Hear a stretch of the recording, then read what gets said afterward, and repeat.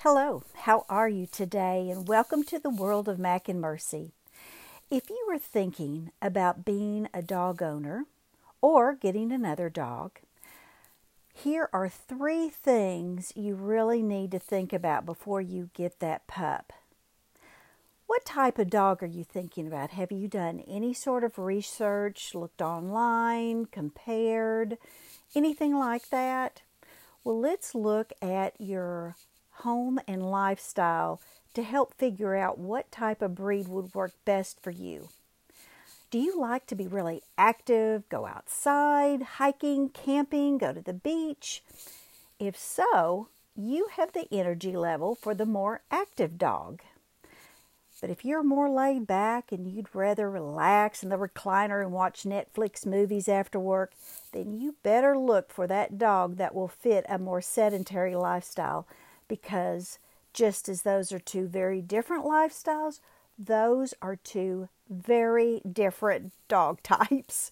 And if you like to relax and you get that jumpy dog that's running around and wants to go out, wants to constantly be playing, you're going to be miserable. Number 2, do you have allergies and need a dog that doesn't have much dander and doesn't shed? Or do you love that long-haired pup that you can groom on a weekly basis?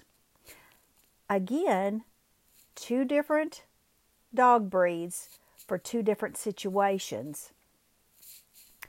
3, do you live in an apartment and you need a smaller dog? You know, I know sometimes the situation is where maybe you're needing to foster a dog or you're rescuing a dog, and it's a larger dog if you live in a smaller space.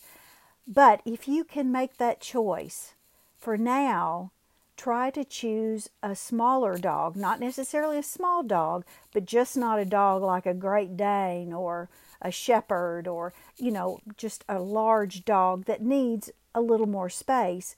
Plus, if you're in an apartment, you have to check out where you're going to take your dog to exercise and where you're going to take your dog to go poop, because those are going to be pretty large.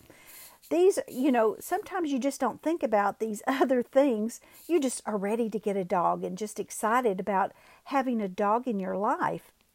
And that's wonderful. But let's make sure it's going to be successful for you and your new dog. Oh, well, there's actually 4 points. You also need to be prepared before you bring your pup home, because if you just happen to get the dog before you're ready, then you're thinking, oh my gosh, I need this and I need that, and your stress level kind of increases, and your pup feels that. Trust me, they sense your mood very well. So think about getting a crate, your water and food bowl, puppy pads, dog shampoo, the food and treats and toys. That's going to make this transition so successful.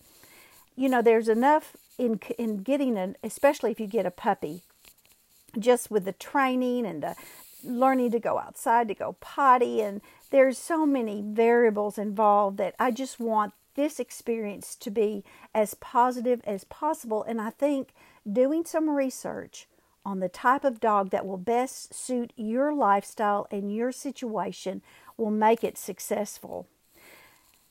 So there's nothing greater than having a dog as a pet, especially from the emotional standpoint, because they will love you unconditionally.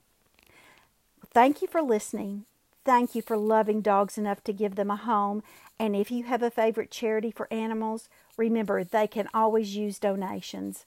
And if nobody else tells you today, I care about you and you are important in your world. Take care.